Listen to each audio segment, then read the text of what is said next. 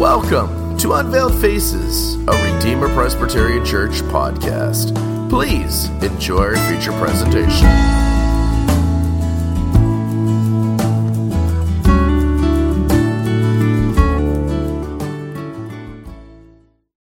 This time I'm going to ask you to turn with me in the Word of God to two different places for our morning reading. First of all, Psalm 68, and we're going to look at verse 15 through 25. And then I'm going to ask you to turn over into the New Testament to Ephesians chapter 4, where we will read verse 7 through 13. So that's going to be Psalm 68, 15 to 25, and then we're going to go to the New Testament to Ephesians chapter 4, verses 7 through 13. And I'm going to go ahead and ask you now to stand with me out of respect for the reading of God's holy, infallible, inspired, and inerrant word. Psalm 68, verse 15, the hill of God is as the hill of Bashan, and high hill as the hill of Bashan. Why leap ye high hills? This is the hill which God desireth to dwell in. Yea, the Lord will dwell in it forever. The chariots of God are 20,000, even thousands of angels. The Lord is among them, as in Sinai in the holy place. Thou hast ascended on high. Thou hast led captivity captive. Thou hast received gifts for men. Yea, for the rebellious also, that the Lord God might dwell among them. Blessed be the Lord, who daily loadeth us with benefits, even the God of our salvation, Selah. He that is our God is the God of salvation. And unto God the Lord belong the issues from death. But God shall wound the head of his enemies, and the hairy scalp of such an one as goeth on still in his trespasses. The Lord said, I will bring again from Bashan, I will bring my people again from the depths of the sea, that thy foot may be dipped in the blood of thine enemies, and the tongue of thy dogs in the sea. They have seen thy goings, O God, even the goings of my God, my King in the sanctuary. The singers went before, the players on instruments followed after. Among them were the damsels playing with timbrels. Now to the New Testament, to Ephesians chapter 4, beginning at verse 7. But unto every one of us is given grace, according to the measure of the gift of Christ. Wherefore he saith, when he ascended on high, he led captivity captive and gave gifts to men. Now that he ascended, what is it that he also descended first into the lower parts of the earth? He that descended is the same also that ascended up far above all the heavens, that he might fill all things. And he gave some apostles and some prophets and some evangelists and some pastors and teachers, for the perfecting of the saints, for the work of ministry, for the edifying of the body of Christ, till we all come in the unity of the faith and of the knowledge of the Son of God, unto a perfect man, unto the measure of the stature of the fullness of Christ. May God add his rich blessing to the reading of his word. You may be seated. As I was thinking upon what to bring forth this Lord's Day, as I came to speak with you, I asked Pastor George if it would be permissible for me to speak about the ascension of the Lord Jesus Christ. After all, this past Thursday, May 18th, marked the 40th day from Christ's resurrection, is what the church typically celebrates as Ascension Day. And as I began thinking about the thought of preaching on Ascension Day, I realized it's an important doctrine for us to preach on, to receive encouragement about, and to be reinforced in faith with respect to it, because, as you may know, the doctrine of the bodily ascension of Christ has fallen into hard times in the modern church. It wasn't that long ago that a leading evangelical magazine explained that many Christian theologians of the 20th century have rejected the idea of a literal bodily ascension of Christ, considering it a crude myth that is impossible to accept in the modern world. One leading New Testament scholar, which virtually every seminary student and pastor in the last 50 to 60 years has been trained under, at least by his voluminous writings on the text of the New Testament Scripture, says there's doubtless no instance of the supernatural in the New Testament which makes greater demands on faith than the Ascension. And a whole generation of ministers have been trained under people who think this way. That there's no greater challenge to your faith than to believe in such things as a physical, literal, bodily ascension of Christ into heaven. And it got me thinking, more than the incarnation? More than the virgin birth?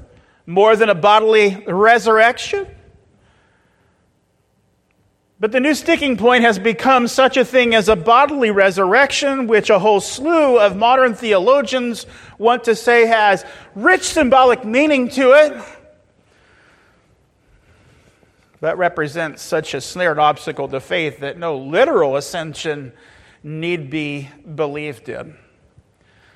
And so this morning I want to reflect with you from the Word of God upon what it has to say about the bodily ascension of Jesus Christ. And what I want to do is reinforce in your thinking, which was the very same thinking of the church in the past, and at the time of the Reformation, all the way up to the present, and should always be, that the bodily resurrection of Jesus Christ is a non-negotiable fact of history and is an inescapable Christian doctrine which has the greatest of implications for the church.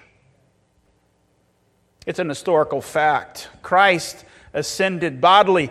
As you come into our text this morning in Psalm 68, I would fix your attention on verse 18, where we have a bold, strong statement made by the psalmist when he says, "Thou hast ascended. Thou hast ascended." And we should take a moment to contextualize this particular comment. And one way we gain entry point into this bold assertion of verse 18 is to drop down in our reading to verse 24, where we read, "They have seen thy goings, O God, even the goings of my God, my King, in the sanctuary." Most scholars believe that this is the entry point into understanding the narrative backbone of Psalm 68. And what they would say is that David here is beginning to give his own voice and testimony. And one of the testimonies that he brings forth is that there's a group of worshipers here. And you see them referenced in verse 25 as the singers who went before, and the players on instruments, and the damsels playing with the timbrels. And one of the things that we note here is that David says something. "They have seen thy goings, O God." Now, most would take that as a reference to the testimony of the forward march of Psalm 68 from verse 1, where we see this very powerful declaration, "Let God arise and let his enemies be scattered." That's a quotation from Numbers chapter 10, verse 35. It is the typical declaration which was made when the camp set out in the wilderness journeying to move from one place to the next at the command of God. And so one way to read the unfolding of the sweep of historical events cataloged here in Psalm 68 up to, let's say, verse 15, is to see it as a forward march from of redemptive history from Mount Sinai to the conquest of the land of Canaan. And so what they're doing is recounting the goings of God. But you come into the second part of verse 24, you see an addition here. Even the goings of my God, my King, in the sanctuary. And so it would seem we've moved on from an historical recounting of events that happened over the course of hundreds of years, from Sinai until settlement in the land. And now we've arrived at a particular redemptive historical moment. And that moment is the enthronement of the ark in Jerusalem, in the tabernacle. It came after David had conquered Jerusalem and wrestled it out of the hands of the Jebusites. It came after he had conquered the neighboring enemies and consolidated his rule. And now David is recognized as the king over all of Israel, both of Judah and the rest of the tribes. And in that moment, David, in the direction of God, determines to bring the Ark of the Covenant up from the house of Obed-Edom so that it would find its resting place in Jerusalem. There's various Old Testament narratives that recount it, but we know there was shouting and singing and trumpets and harps, and it was a massive event with throngs of crowds gathered together. It was a national celebration of the likes of which hadn't been seen before in Israel. And the reason is obvious, because it marked the fulfillment of the promise of God's covenant of grace. You see, at the heart of the covenant of grace, God does not just promise to be our God and take us to be His people. That's rich enough all to itself. But there's a second element of the covenant of grace. And that second element of the covenant of grace is, and I will dwell in their midst. The law made a provision for it. Deuteronomy chapter 12.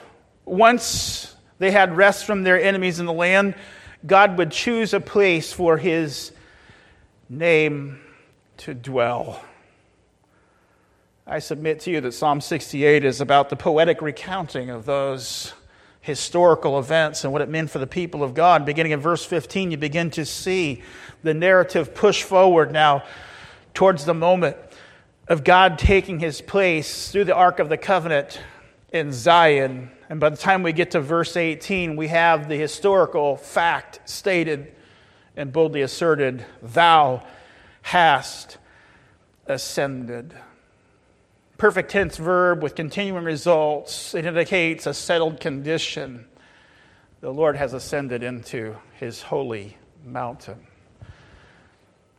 It's of interest to us now as we keep one finger here in Psalm 68 and move forward now into the New Testament to Ephesians chapter 4, verse 8, that Paul reaches for this very verse. Look at it for yourself.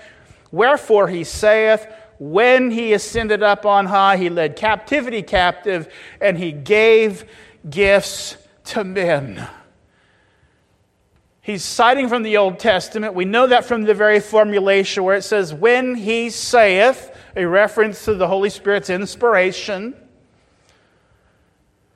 But emphatically, Paul declares that this verse finds its fulfillment in what? In Christ and in His ascension. And we know Christ is the subject in view because verse 9 says, He ascended, and speaks of Him descending in terms of incarnation. And then it reverts back to the ascension and moves forward to talk about how the ascended Christ gives gifts to His church. But what the Apostle Paul is clearly doing is interpreting that event as a type of Christ's antitypal fulfillment of it in the New Testament in His own bodily ascension. He asserts it here. He declares it as a fact. But what does it mean? Well, one of the best ways to see what he meant by it is to turn to Acts chapter 1 and to verse 9 and following. And here we read, and when he had spoken these things, while they beheld, he was taken up, and a cloud received him out of their sight. And while they looked steadfastly toward heaven, as he went up, behold, two men stood by them in white apparel, which also said, Ye men of Galilee, why stand ye gazing up into the heaven? This same Jesus, which is taken up from you into heaven, shall so come in like manner as ye have seen him go into the heaven. And then verse 12. They returned to Jerusalem from the mount called Olivet, which is from Jerusalem a Sabbath day journey. If we would unpack and unfold the meaning of what Paul meant in Ephesians 4:8 when it refers to Christ having ascended into heaven, here it is in this historical narrative. And we serve, first of all, of the timing of it. And the timing is indicated in verse 9. It says, after he had spoken these things. And of course, that is a reference backwards to the 40 days in between his resurrection and ascension. The book of Acts tells us during that time, Christ showed himself alive by many infallible truths and taught them extensively about the kingdom of God. And it was at the end of that earthly bodily stay of Christ, in his glorified and resurrected body, that we're told here in verse 9 that he went out with his disciples and he was taken up, and a cloud received him out of their sight. We know the location. The text doesn't specifically tell us, but verse 12 gives us enough of the seeds, right? Because it says, then returned they unto Jerusalem from the mount called Olivet. Clearly, the narrative would lead us to believe that the place where Christ ascended was the Mount of Olives. The Mount of Olives was a place or a location just outside of Jerusalem. It's described here as being a Sabbath day's journey from Jerusalem, and contemporary sources would tell us that that would be just about a mile away. So the picture here is of that of Christ leading his disciples out to the Mount of Olives, and from that particular location ascending into heaven. And the audience, of course, is the disciples, as verse 9 makes clear. When he had spoken these things, while they beheld, he was taken up. Well, who is the they? Clearly, the they is the apostles and the disciples, the ones who are charged to be his witnesses in verse 8, unto the very uttermost parts of the earth. But now the key element to all of this is mode. Mode. Notice the mode of ascension was bodily. The physical or bodily nature of the ascension is expressed very clearly here, because it says the very same body that was with the disciples over the course of 40 days is the very same Christ in his body who goes out to this location with the disciples. And notice here the visual aspect of the whole narrative. Just take this in for a moment. We're told in verse 9, he was lifted up while they were looking. We are told a cloud received him out of their sight, verse 9. The posture of the apostles is noted in verse 10, as they were gazing intently. In verse 11, two angels asked the apostles, why do you stand looking into the sky? And then in verse 11 again, he says, just the very same way Christ has left, so he will return in the same way as you watched. There's manifold repetition here, and all of that repetition focuses on what? That which is visual, that which is tangible, that which is bodily, that which could be perceived with the eye. And so the clear meaning of ascension, according to the Word of God, is that Christ bodily ascended from earth into heaven. In one moment, his feet are firmly planted on the ground, and the next, he is clearly, quote, taken into heaven. So first of all, I'd like to just make the assertion here based upon the Word of God that the bodily ascension of Christ is an historical fact. It's an historical fact. Just as Christ was born of a virgin was a historical fact. Just that Jesus Christ became incarnate was an historical fact.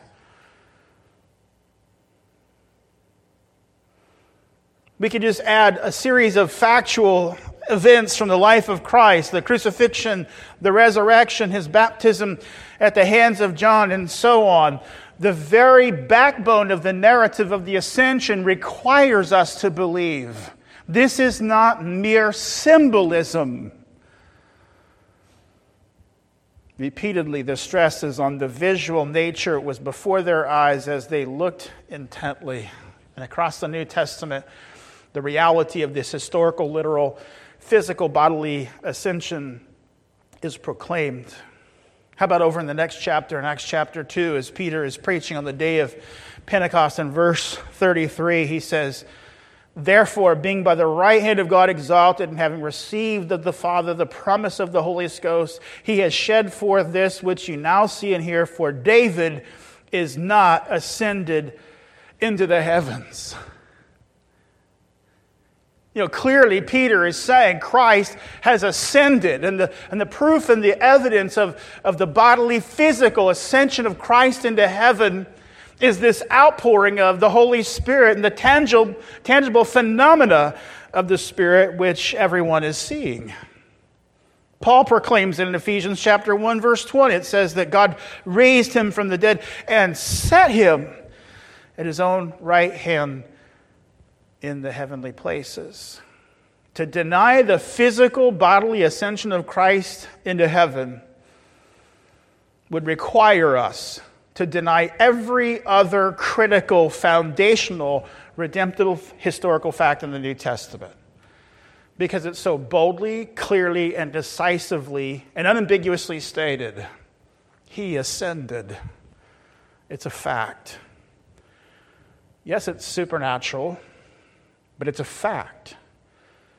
He was standing on the ground, and he was taken up into heaven, and he is seated at the right hand of God the Father. And because that happened, it is an essential article of the Christian faith and of our salvation. Just think about it this morning, people of God. This is an essential, redemptive gospel truth. Just as much as Christ becoming incarnate, Christ's active obedience on our behalf, Christ being crucified on the cross, Christ rising from the dead bodily and physically, Christ ascending into heaven is of the same nature and league as all of those facts. If you take one of them away, you take the entire gospel away.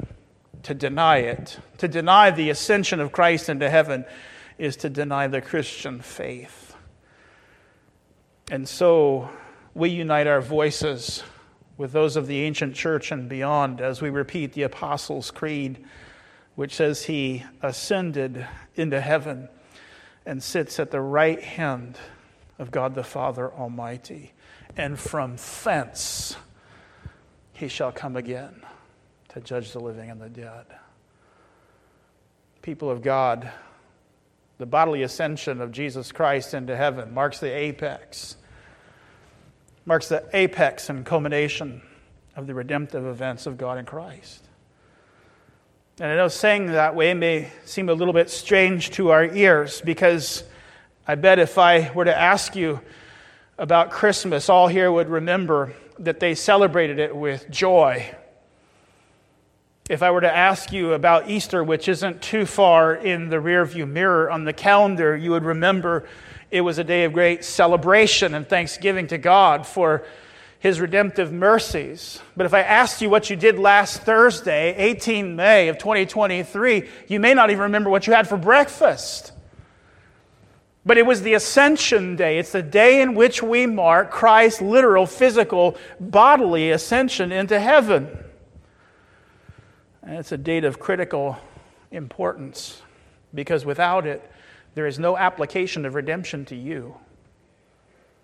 Without Christ ascending into heaven and taking his seat at the right hand of God, positioning himself as your high priest, there is no person in heaven praying for you and interceding for you on your behalf. Remember the great consolation of the believer. John spells out in 1 John, he says, if anyone sins, it's It's not to undermine the fact that we're going to sin. It's just a way of staying in the original that absolutely underscores and reinforces we all will sin. But he says, for comforting and for pastoral reasons, says, we have an advocate with the Father, Jesus Christ, the righteous one, who is the propitiation for our sin. And he is interceding in heaven for our behalf. There is no pleading of the finished work of Christ. There is no pleading of Christ's blood in heaven on our behalf without the bodily ascension of Christ. There is no kingly rule of Christ in heaven, ruling over all of the nations and subduing them, that they may be a footstool under his feet. There's no one in heaven who has control of the reigns of heaven and earth if Christ hasn't bodily ascended and seated at the right hand of God. There is no subduing the sinner to Christ without Christ having bodily ascended into heaven, taking his seat at the right hand, and sending forth the Spirit of God into your heart to regenerate you and to rip out the old, cold, willful, rebellious, stony heart of the flesh and replacing it with what is new. People of God, without the bodily ascension of Christ, there's no hope.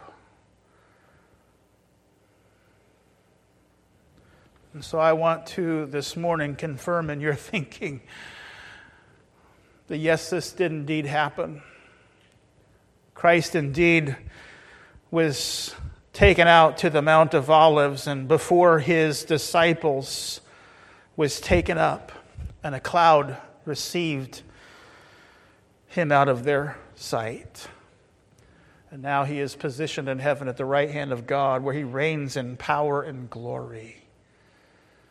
And so that's our first point. Christ ascended into heaven.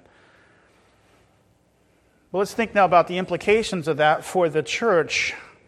And the first implication, or rather the main point I want to make, and a few off of this, is Christ bodily absent from the church doesn't mean that Christ is absent from his church at all. Christ is present spiritually with his church to dwell. And I would just have you notice the ideas for yourself in Psalm 68:18. Thou hast ascended on high, thou hast led captivity captive, thou hast received gifts from men, yea, for the rebellious also, that the Lord God might dwell among them. See, even the Old Testament teaches this. The typological ascension of the Old Testament makes it very clear that the ascension is unto an end. And what is the end of the ascension? The dwelling of Christ with his church. The dwelling of Christ to his church. But you know, we could talk about this in abstraction, I guess, and repeat and rehearse it as a catechism question. That's true enough because the Bible declares it. But there's a text that helps us get our hands around it and to sense it. And the text I'm thinking of here is Acts chapter 9, verse 4 and 5, where we're told that Paul fell to the ground and he heard a voice saying to him, Saul, Saul, why are you persecuting me? And he said, who are you, Lord? And he said, I am Jesus, whom you are persecuting. There's hardly a more tangible and vivid way than grasping this idea of Christ's presence with his church than noticing here what Jesus says to Saul. And what Jesus says to Saul, that in Saul's persecuting the people of God, he is persecuting Christ. Notice the bold declaration of verse 5. I am Jesus, whom you are persecuting. And the connection of ideas is very clear. To persecute the church is to persecute Christ. And the reason why to persecute the church is to persecute Christ is because Christ is present with his church. Though he may be bodily in heaven at the right hand, he is at no time absent from us. In fact, he's with us here this morning. According to his Godhead, majesty, grace, and Spirit, Christ is in our midst now. Christ is the one who, in the call, gathers us to his worship. He may use the voice of the minister, but it's Christ who summons his church to his throne. In the salutation and greeting, which we read this morning from Revelation chapter 1, is Christ greeting you to his worship. In the preaching of the word, Jesus Christ is speaking and giving himself to you. In the administration of the sacraments, it's Christ giving his broken body and his shed blood unto you for your sanctification and growth in grace. And in the benediction at the end of the service, it's Christ saying to you, my blessing rests upon you. Christ is with us. And you know what, people of God, there's something more in here. He's with us when we're not gathered. Christ is not just present with his church when we're gathered together here for worship. Christ is present with his church even when we dismiss. That seems to be the point of Acts chapter 9. Yes, I know that the Apostle Paul was taking arrest warrants from Jerusalem over to Damascus to grab them out of synagogues, but guess where the persecuting took place? It didn't take place in the synagogue. The persecuting took place in the jails in Jerusalem. And you see, that's precisely what Jesus charges Paul with. You are persecuting me by persecuting them. As those individuals lay shackled and beaten and bloodied and bruised for the sake of Christ. As stripes were being laid to their back. As their financial and economic livelihoods were utterly ruined. As their families were torn apart. As they were left destitute and with nothing. Jesus says, you're persecuting me. Which means, people of God, that he is not just with his church when it is gathered. He's with his church when it is dispersed. He's with you in all of your moments. In all of your afflictions and all of your sorrows. All of your persecutions. All your temptations. All your moments of fear. All of those moments of processing the difficulties in your life. All those moments of agonizing prayer about things that you wish God would hear you about and help you with. He is with us. He is with his church. And what a marvel it is. Look with me at Psalm 68 to see how the psalmist draws out the marvel of Christ dwelling with his church. And at first, I admit, it may seem a little strange to us because the language is a bit arcane, but verse 16, why leap ye, ye high hills? This is the hill which God desired to dwell in. Yes, the Lord would dwell in it forever. Why leap ye, ye hills? What's going on in our text? Well, verse 16 is looking back to verse 15, and the hill of God is as the hill of Bashan. And high hill as the hill of Bashan.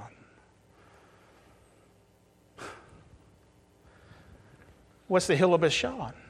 Well, the hill of Bashan is a group of very large hills to the north and the east of this Mount Zion in Jerusalem. It's one of those places that when you stepped outside of your house and you looked off to the distance, you would see a massive mountain with granite peaks covered with snow and lush forestation. And it looked huge and imposing. And in antiquity, the theology of mythology said that that's where the gods would dwell. On the biggest, tallest, mightiest mountain. And yet our text says that the hills of Bashan, the high hills, are what? It says, why leap ye? And the word literally means there, why are you jealous? Why are you envious? The answer is they're envious because though they look from a human perspective to be the mightiest, most massive, rugged mountains of the world, the most high and venerated holy place, God chose Zion, a molehill, a deforested, weak-looking molehill, dusty and overrun by thousands of years of civilization. he chose the wrong place. And the hills of Bashan are jealous because God chose the unattractive, weak, and pitiful to be the place where he caused his name to dwell. Does that remind us a little bit of the Word of God? Not many mighty, not many noble, not many wise, foolish, weak, based, despised. You see, we amplify the grace of God by realizing the wonder of what it is that God himself would dwell with us. Reminded this morning of the soaring and majestic words of Isaiah 57:15. I'm sure you learned this verse on your mama's knee. For thus saith the high and lofty one that inhabiteth eternity, whose name is holy. I dwell in the high and holy place with him also that is of a contrite and humble spirit. Those are powerful words to the people of God of the Old Testament. He doesn't dwell with the Babylonians or the Persians or the Egyptians or the rich cultural heritages of all the rest of the mighty nations of the face of the earth. No, God says to his people, I, the high and holy one that habits and praises of eternity, I dwell with you. Those who are of a contrite and humble spirit. Those who've humbled themselves under the knowledge of their sin. And with faith have come to Jesus Christ for salvation. Jesus says this morning, people of God, he dwells with you. What else does Jesus do? As the bodily ascended Christ, he adorns his church with gifts and graces. We need to move more quickly at this point, but I would just point out from Ephesians chapter 1 that the context of Paul's application of Christ's ascension is the fact that Paul has asserted in verse 7, unto every one of us is given grace. Gifting, right? That's what he's talking about there. Not saving grace. He's already talked about that in chapter 2. He's talking here about spiritual gifts, where he says here, unto every one of us is given grace according to the measure of Christ. And then notice here in verse 8, wherefore he saith, when he ascended on high, he led captivity captives and gave gifts to men. You see here the connection that Paul makes between Christ in his bodily ascension and his gift-giving capacity and role. It's because of his ascension that he now showers his church with his gifts and his graces. If you're to look down in your text, you'll notice, for instance, in verse 11, after just referencing the ascension in verse 10, he goes on to say, and he gave some. Notice again the connection between the ascension and the gifting of the church. And he spells out the gifts here: apostles, prophets, evangelists, pastors, and teachers. The word gifts. In other words, the institution of the office of the ministry of the word is the direct result of Christ's bodily ascension into heaven. And I want you to notice, people of God, what the result of that giving of the ministry of the word is for the church in verse 13. Till we all come to the unity of the faith and the knowledge of the Son of God, and unto a perfect man, unto the measure of the stature of Christ. How do we arrive there? How do we arrive there? And Paul is perfectly clear about it, that the way we arrive at being a perfect man according to the measure of the fullness of the stature of Christ is through what? Gifting. The gifts he gave to his church, particularly here, the gift of the ministry of the word, is the means which Christ uses to multiply grace. So as the great potter and molder of clay, he takes us and shapes us again into his glorious image. Piece by piece and bit by bit, the bodily ascended Christ blesses his church as he pours out his gifts and his grace. And then finally, he preserves and defends his church. Come back with me to Psalm 68. And I wish I had so much more time to expound. There's tremendous depths here, but come with me into this last portion and we'll go quickly here. But I want you to notice a great phrase here And I highlight it for the encouragement of your faith this morning. And what I'm thinking of is in verse 19. He has asserted and stated the ascension of Christ and his dwelling. And then look at verse 19. Blessed be the Lord, who daily loadeth us up with benefits. Loadeth us up with benefits. The verb there, loadeth, is in the present tense. It's a continuous action. And what the psalmist is saying is that the implication and result of Christ's ascension into heaven is that he is continuously, daily, and perpetually loading. That's a powerful term. It doesn't say sprinkling. It doesn't say doling out one by one. It says loading. Heaped up, pressed down, shaken together, overflowing to you. What a mercy. Rooted in the ascension of Christ, and then finally we see defends his church, verse 21. And it's kind of graphic language, but that's okay. This is God's word. It's inspired. It's holy. It's true. It's offensive to the world. I understand that. But we serve God, not secular humanism. Verse 21, but God shall wound the head of his enemies. And it's much more graphic than that. Y'all remember the story of Jael? The armies of Israel were trying to chase down Sisera. And this fair lady of the mountains happened to be, minding her own business, and who should come across her path but Sisera, this bold Canaanite general. And she charms him and sweet talks him into taking a nap after she gave him, I think, some goat's milk or something. Nothing says Mountain Dew like goat's milk, right? And lays him down and takes, after he goes to sleep, a gigantic hammer and a nail and drives it right through his head, through his skull, into the dirt. And here's what the word says in Judges 5:26. Smashed his head. Same verbs, same words, same language as Psalm 68:21. Graphic. But another place we read the same thing is in Genesis 3:15, where we're told in the first preaching of the gospel that this is exactly what Christ would do to the serpent. He would crush his head. It is the very same language. It is a language of violence. It's martial imagery. And it's a fatal blow. And the thing that the psalmist says that the ascended Christ does for his church is smash the heads of our serpentine enemies. I don't know about you, people of God, but to me this morning I find hope and encouragement in that, because the enemies which seem to be surrounding the church look mighty. They look mighty.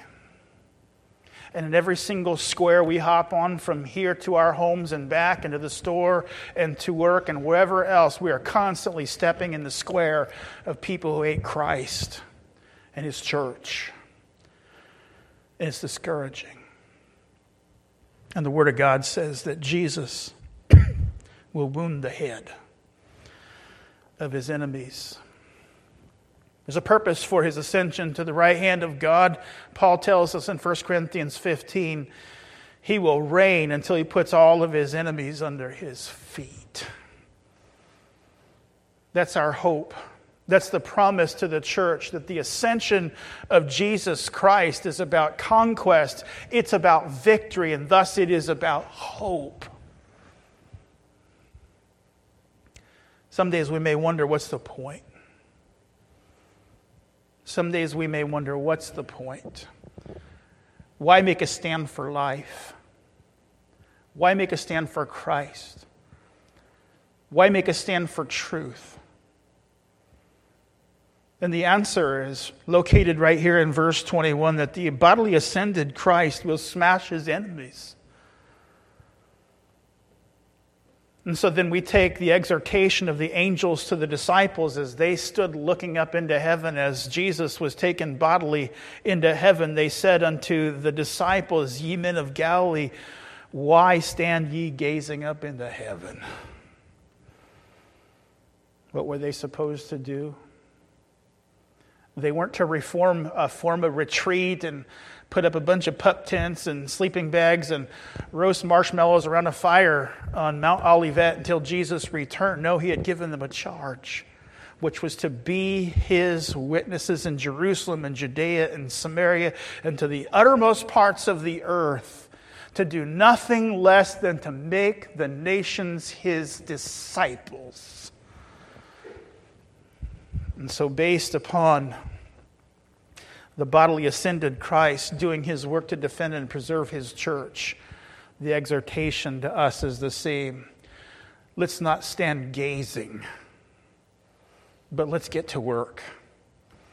Baptizing it all in prayer, direct it all by the word, do it all in the power of grace and the Holy Spirit. But let's get to work. Because the high and holy one who inhabits the praises of eternity dwells with you and with us. This has been a presentation of Redeemer Presbyterian Church. For more resources and information, please stop by our website at visitredeemer.org. All material here within, unless otherwise noted, copyright Redeemer Presbyterian Church, Elk Grove, California. Music furnished by Nathan Clark George, available at nathanclarkgeorge.com.